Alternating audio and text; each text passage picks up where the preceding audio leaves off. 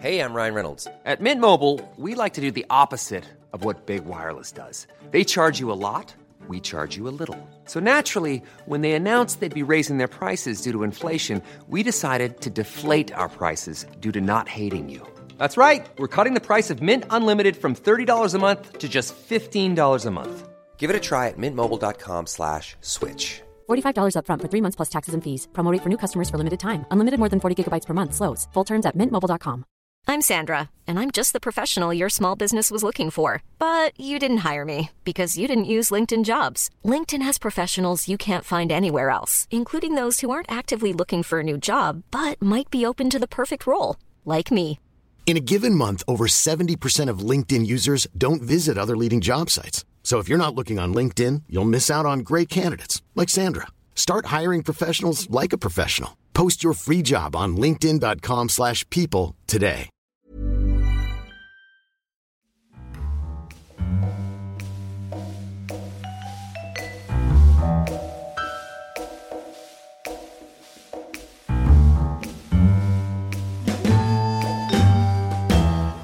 Take a chance on us. It's another Curzon Film podcast. I'm Jake Cunningham, and this week we're talking about the follow-up to the smash hit Mamma Mia. Mamma Mia, here we go again. Now, just one look across the podcast studio table, and I can hear a bell ring. Opposite me, we've got film writer and one of Park Circus Film's finest people, Alistair Bayman. Good morning. Lovely to have you here. Thank you. And she's from Film 4, the reviews editor of One Woman with a View, and she's back on this podcast for the second week in a row. Truly a super trooper. It's Steph Watts. Hello.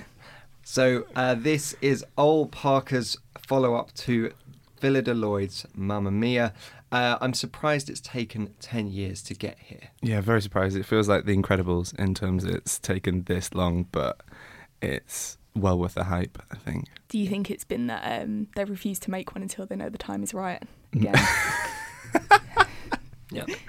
Maybe. Who knows? Been honing it for 10 years. They just had to nail the story first before anyone really all wanted them to commit. complicated plot narratives, all the fathers, you know. It does take Richard Curtis 10 years to write this film. So, yeah. Well, it is interesting that in the age of franchises being planned out 10 years in advance and people gambling on sequels and prequels before even a first film was released, the fact that the first Mamma Mia came out in 2008, it was on a 50 million budget and it made over 500. The fact that it has actually taken 10 years to end up with a sequel is really surprising. So the plot of the sequel follows mostly young Donna, played by Lily James, Donna being the Meryl Streep character from the first one, and her daughter Sophie in the present day. And in the absence of her mother, Sophie is launching a revamped version of the Greek hotel we saw in the first film. And as she prepares, we cut back to the 70s to see Donna and are told the story of how she fell in love with the island, 3 different handsome young men, and the greatest love of her life, her daughter. Now, guys, I'm ashamed to admit it, I only saw the first Mamma Mia on Sunday. Shame. It hasn't been in my life for very long. I know for Steph, this is an important film for you, taken around on musical tours. Oh, why? Why did you bring that up? Yeah, perhaps the nerdiest moment of my life. But I used to play saxophone in my college band, and we went on music tour to Italy and played Mamma Mia on the coach. Everyone took a different role and sang along. It was great. So yeah, it's been a big... I've watched this film so many times. Pick a number out of thin air. Oh, I don't know. Probably like between 10 and 20 times. Wow. Since it's come out. Okay. It's just one of those, like, whenever it's on, you just watch it. Whenever you're, like, with your friends, you watch it. Whenever, like, you're home with your mum and you need something to watch, it's Mamma Mia. There's almost an ABBA-esque quality to those words. Whenever you're home and you're with your mum, you need something to watch. Ali, what about you? Yeah, I was kind of, as a kid, I always remember my nana, my Scottish nana, she'd always play the ABBA greatest hits on vinyl, and it was like my first interaction with vinyl, so I've always had this like level of vintageness to ABBA. And then growing up in a family of women, like going to see the first one was an absolute onslaught. Like it was just carnage in the house. So yeah, it's always been there, and I kind of agree with Steph. It feels like one of them films that whenever it's on, you kind of just go with it. It's there. It's like obviously similar to this one, not much for the plot, but you're not really there for the plot. You're there for the big numbers and the silly costumes. Well, let's recap that plot. So the first one mostly follows Meryl Streep's character Donna and Sophie, played by Amanda Seyfried. Sophie invites 3 men to this island for her wedding, and one of those 3 men is her father. And that's really it. And then in between, there's ABBA songs. I was texting Steph when I was watching this for the first time because I didn't fully appreciate how wild it is. It's kind of just your standard musical fare for a bit. At the very beginning, it's a bit Disney, kind of 3 young women dancing around trees singing Honey, Honey. And that's kind of what I was expecting. And then by about the 10-minute mark, it drops into Money, Money, Money. You've got Meryl on the front of a speedboat, Julie Walters on a quad bike behind her, helicopter shots. And that's when I realised that I'm into this, like, if they're willing to go that mad with it. And how did we react then to Here We Go Again? Did it top that madness? Did it live up to that 10 years of expectation?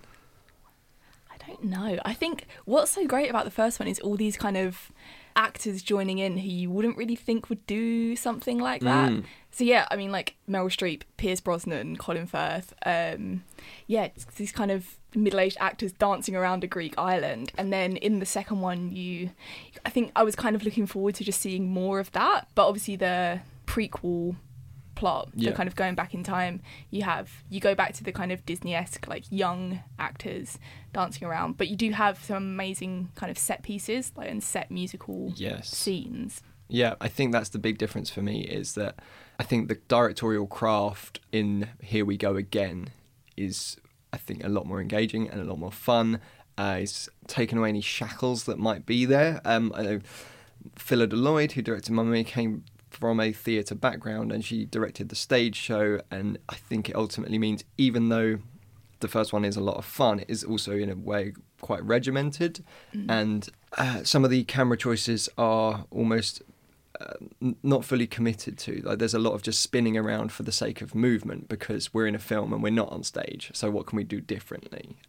Whereas Ol Parker with Here We Go Again feels a bit more in sync with music and sound and editing. It sounds really silly, but when all, like, sound and vision and everything is working together, for me, that right, whatever it might be, it gives me a shiver. But, like, when something is just working so well, and during the Waterloo scene in the new one, and during the Dancing Queen sequence, I had that stupid shiver of everything coming together.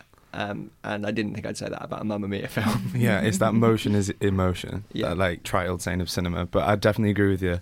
It's got a lot more, cinematic panache, if you want to say. Like, Robert Yeoman, the guy who does Wes Anderson's films, shot this, and you can definitely feel it because there's a scene where it's Amanda Seyfried and Dominic Cooper. They're, like, having an argument through the power of musicals, and the camera's, like, spinning around this mirror, and I was like, whoa, hold on a minute here, this is like, Mamma Mia 2, here we go again, and using this editing technique, and even in the production design of it, like, you've got obviously the big reunion scene where Stella Skarsgård, Colin Firth come back to the island, and she sees, like, mass helicopter shots, and then also the sheer amount of extras you've got in this film is ridiculous. Like, it's a sequel can always go bigger and better, but I think with the nature of Mamma Mia, how it's just, as we've said, it's just, like, crazy stupid fun, kind of suits this level of one-up, like turning it up to 11, I think. Very much so.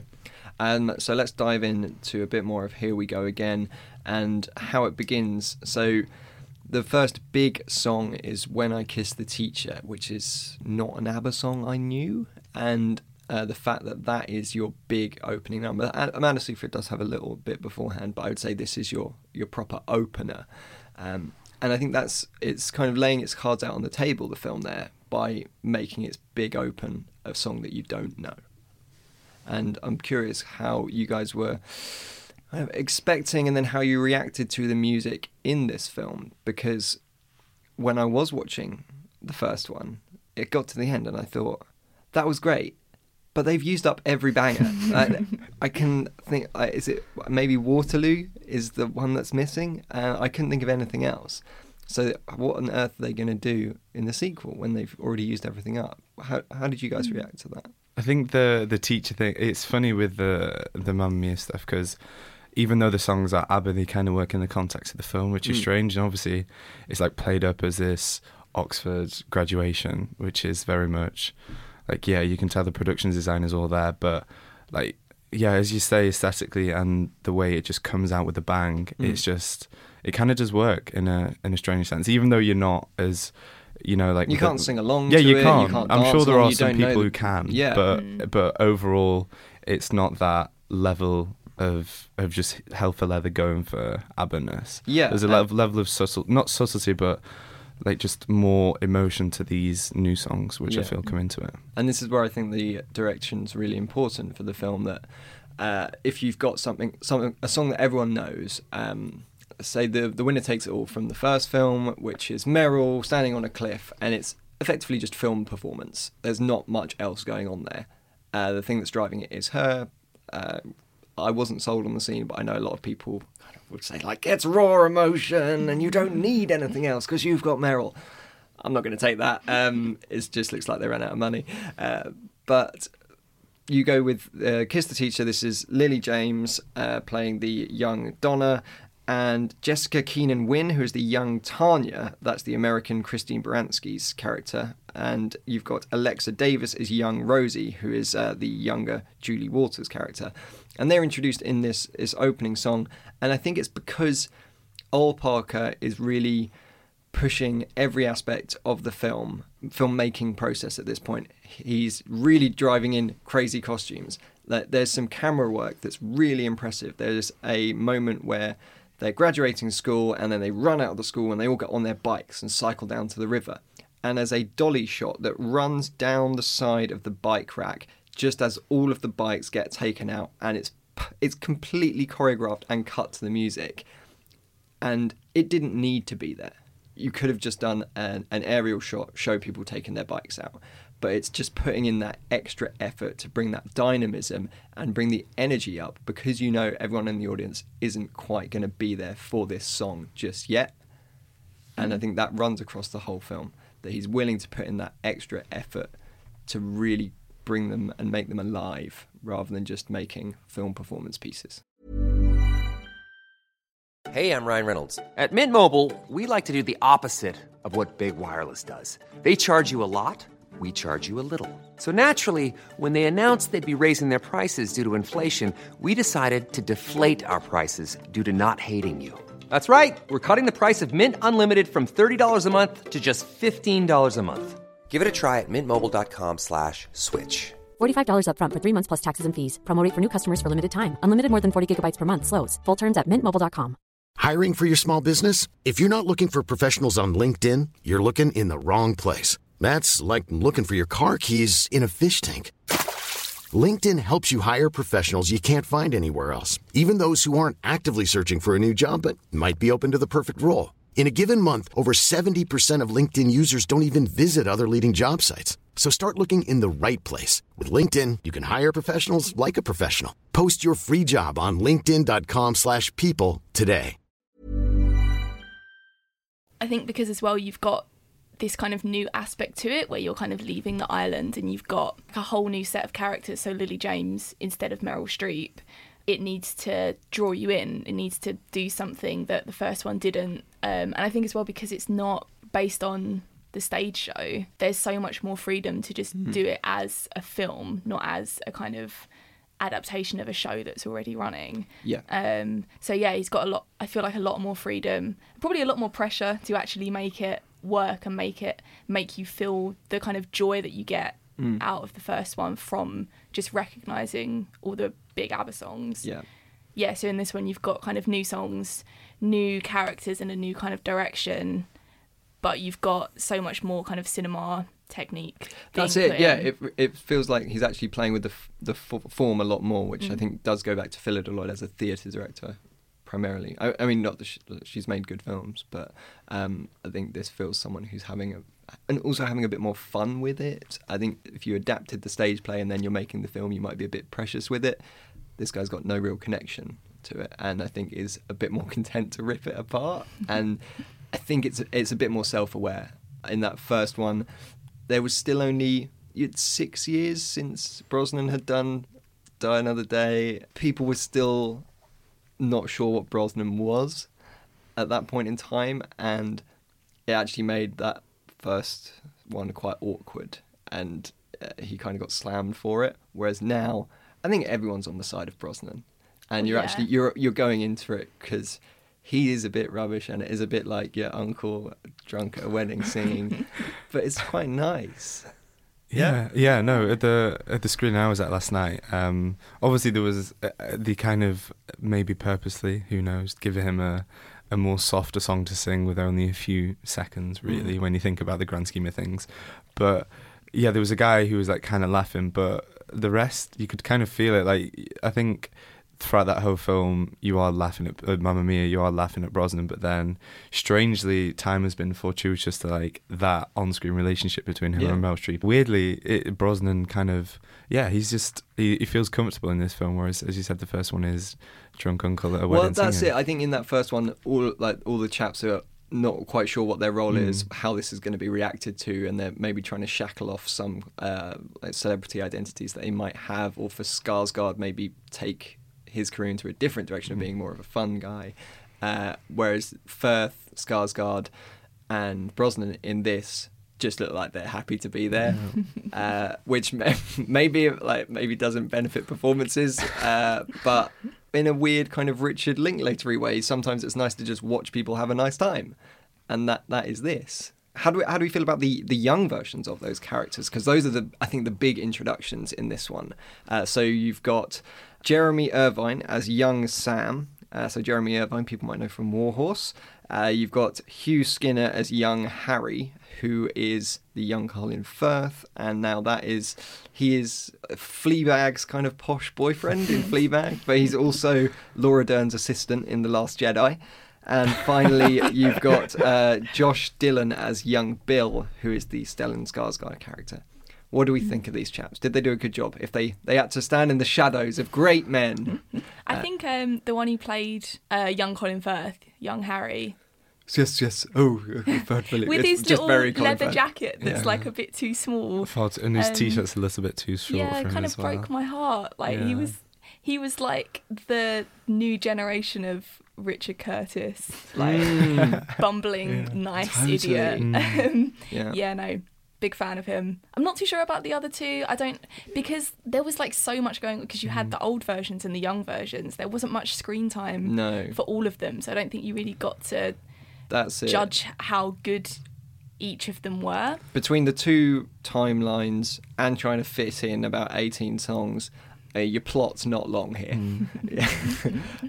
But yeah, I think Hugh Skinner is the standout for me. I think he's naturally really funny. He's playing off of a kind of character that he's built in other shows of that kind of Tim nice but dim, but he handles it really well, and he's got some pipes. And he's that Waterloo scene, I think, throughout the whole, balancing 18 songs and all this plot and flash forwards, I think that's a moment that stands out looking back at it, just for its like absurdity of actually being in Paris and like using Waterloo legitimately, you know. I think this is the best scene in the film. I think Waterloo sequence is proper. I tweeted about this afterwards. It's legitimately one of the best scenes of the year. It's so well put together. The audacity of it to just write in that a character happens to be in Paris because you know that you couldn't figure out how to do Waterloo in the first film, but this is some way of doing it.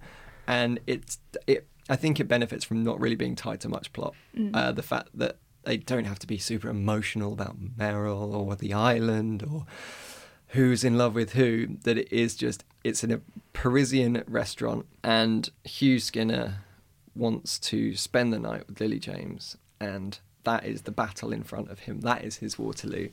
And you spend the next 4 minutes charging through this battle, through this incredible dance scene in this French restaurant. And it's brilliant. You've got sliding across bars, you've got waiters doing backflips. You've got them appearing under dinner trays and looking. It's very 70s. You've got it's absolutely wonderful.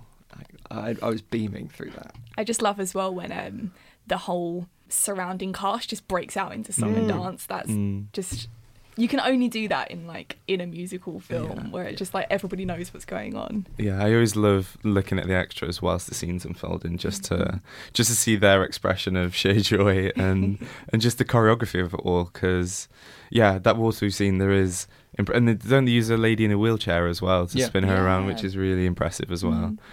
Yeah, there's as I said, the extras and the choreography is legit on point, which is refreshing in a musical. Yeah. I think the other standout song for me anyway is Dancing Queen. Yeah? You've raised your fist there, Steph. Raised Dancing two. Queen. Well, they had Dancing Queen in the first one, didn't they? And they did the same kind of thing where they all run down to the harbour, but this time it's kind of two, it's like boats coming in, them going down to the harbour, and it's just bigger and so joyful. And you've got Stellan Skarsgård and Colin Firth doing King of the World Titanic on the front of a super yacht, which is worth the ticket price alone, I think.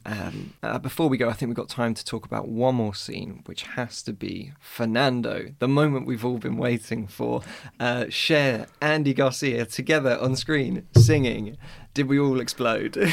Just fantastic. Yeah. I exploded before that with Andy Garcia just chilling as this suave little kind of Greek guy. I don't know what he is. Which actually draws me into the strangest thing about the film, which I couldn't believe, the audacity of it, that they basically in multiple scenes have an extra dressed as Andy Garcia that's just walking around. What? And in one scene they even go past his face and he's got the same costume, he's got a beard, he's got the hat. And it's obviously they only had a certain amount of days of Andy Garcia. They know that maybe the primary audience of this film doesn't really care. And you just glide past a chap with a beard and the same clothes. They'll think, oh, so that's the hotel manager from the other scenes. It's not. It's just a random extra. And he appears in multiple scenes.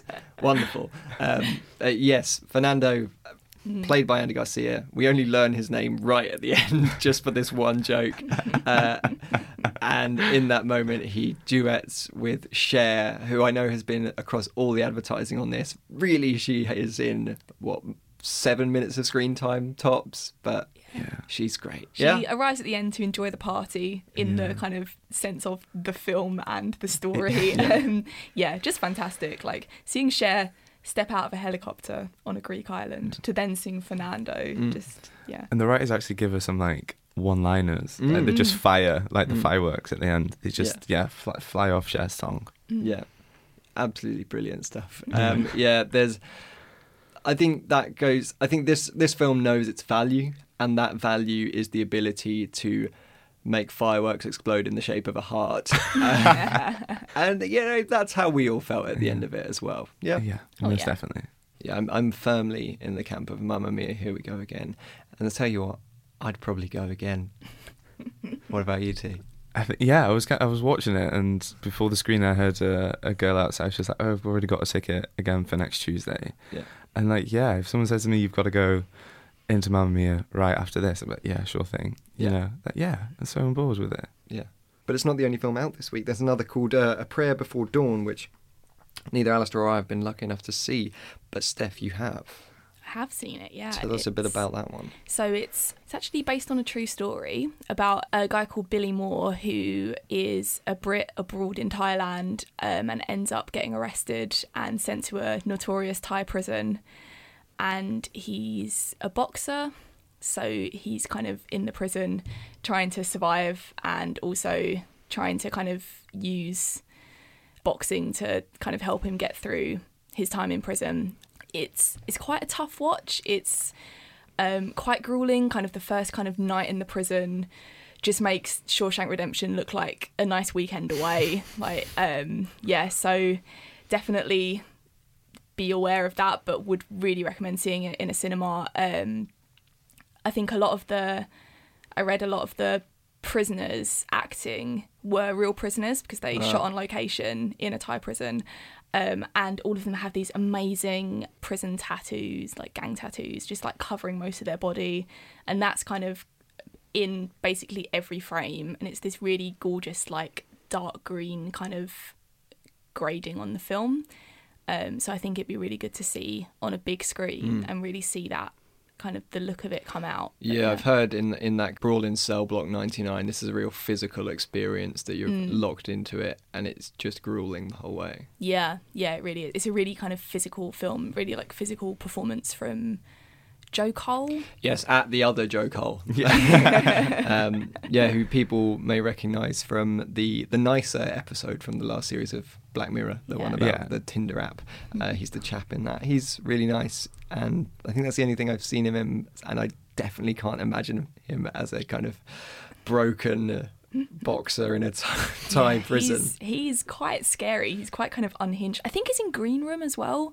Right. I can't for remember a moment who he or is so. in that. Yeah, but... I think he's just one of the guys. Yeah. Like who's the just wrong in uns.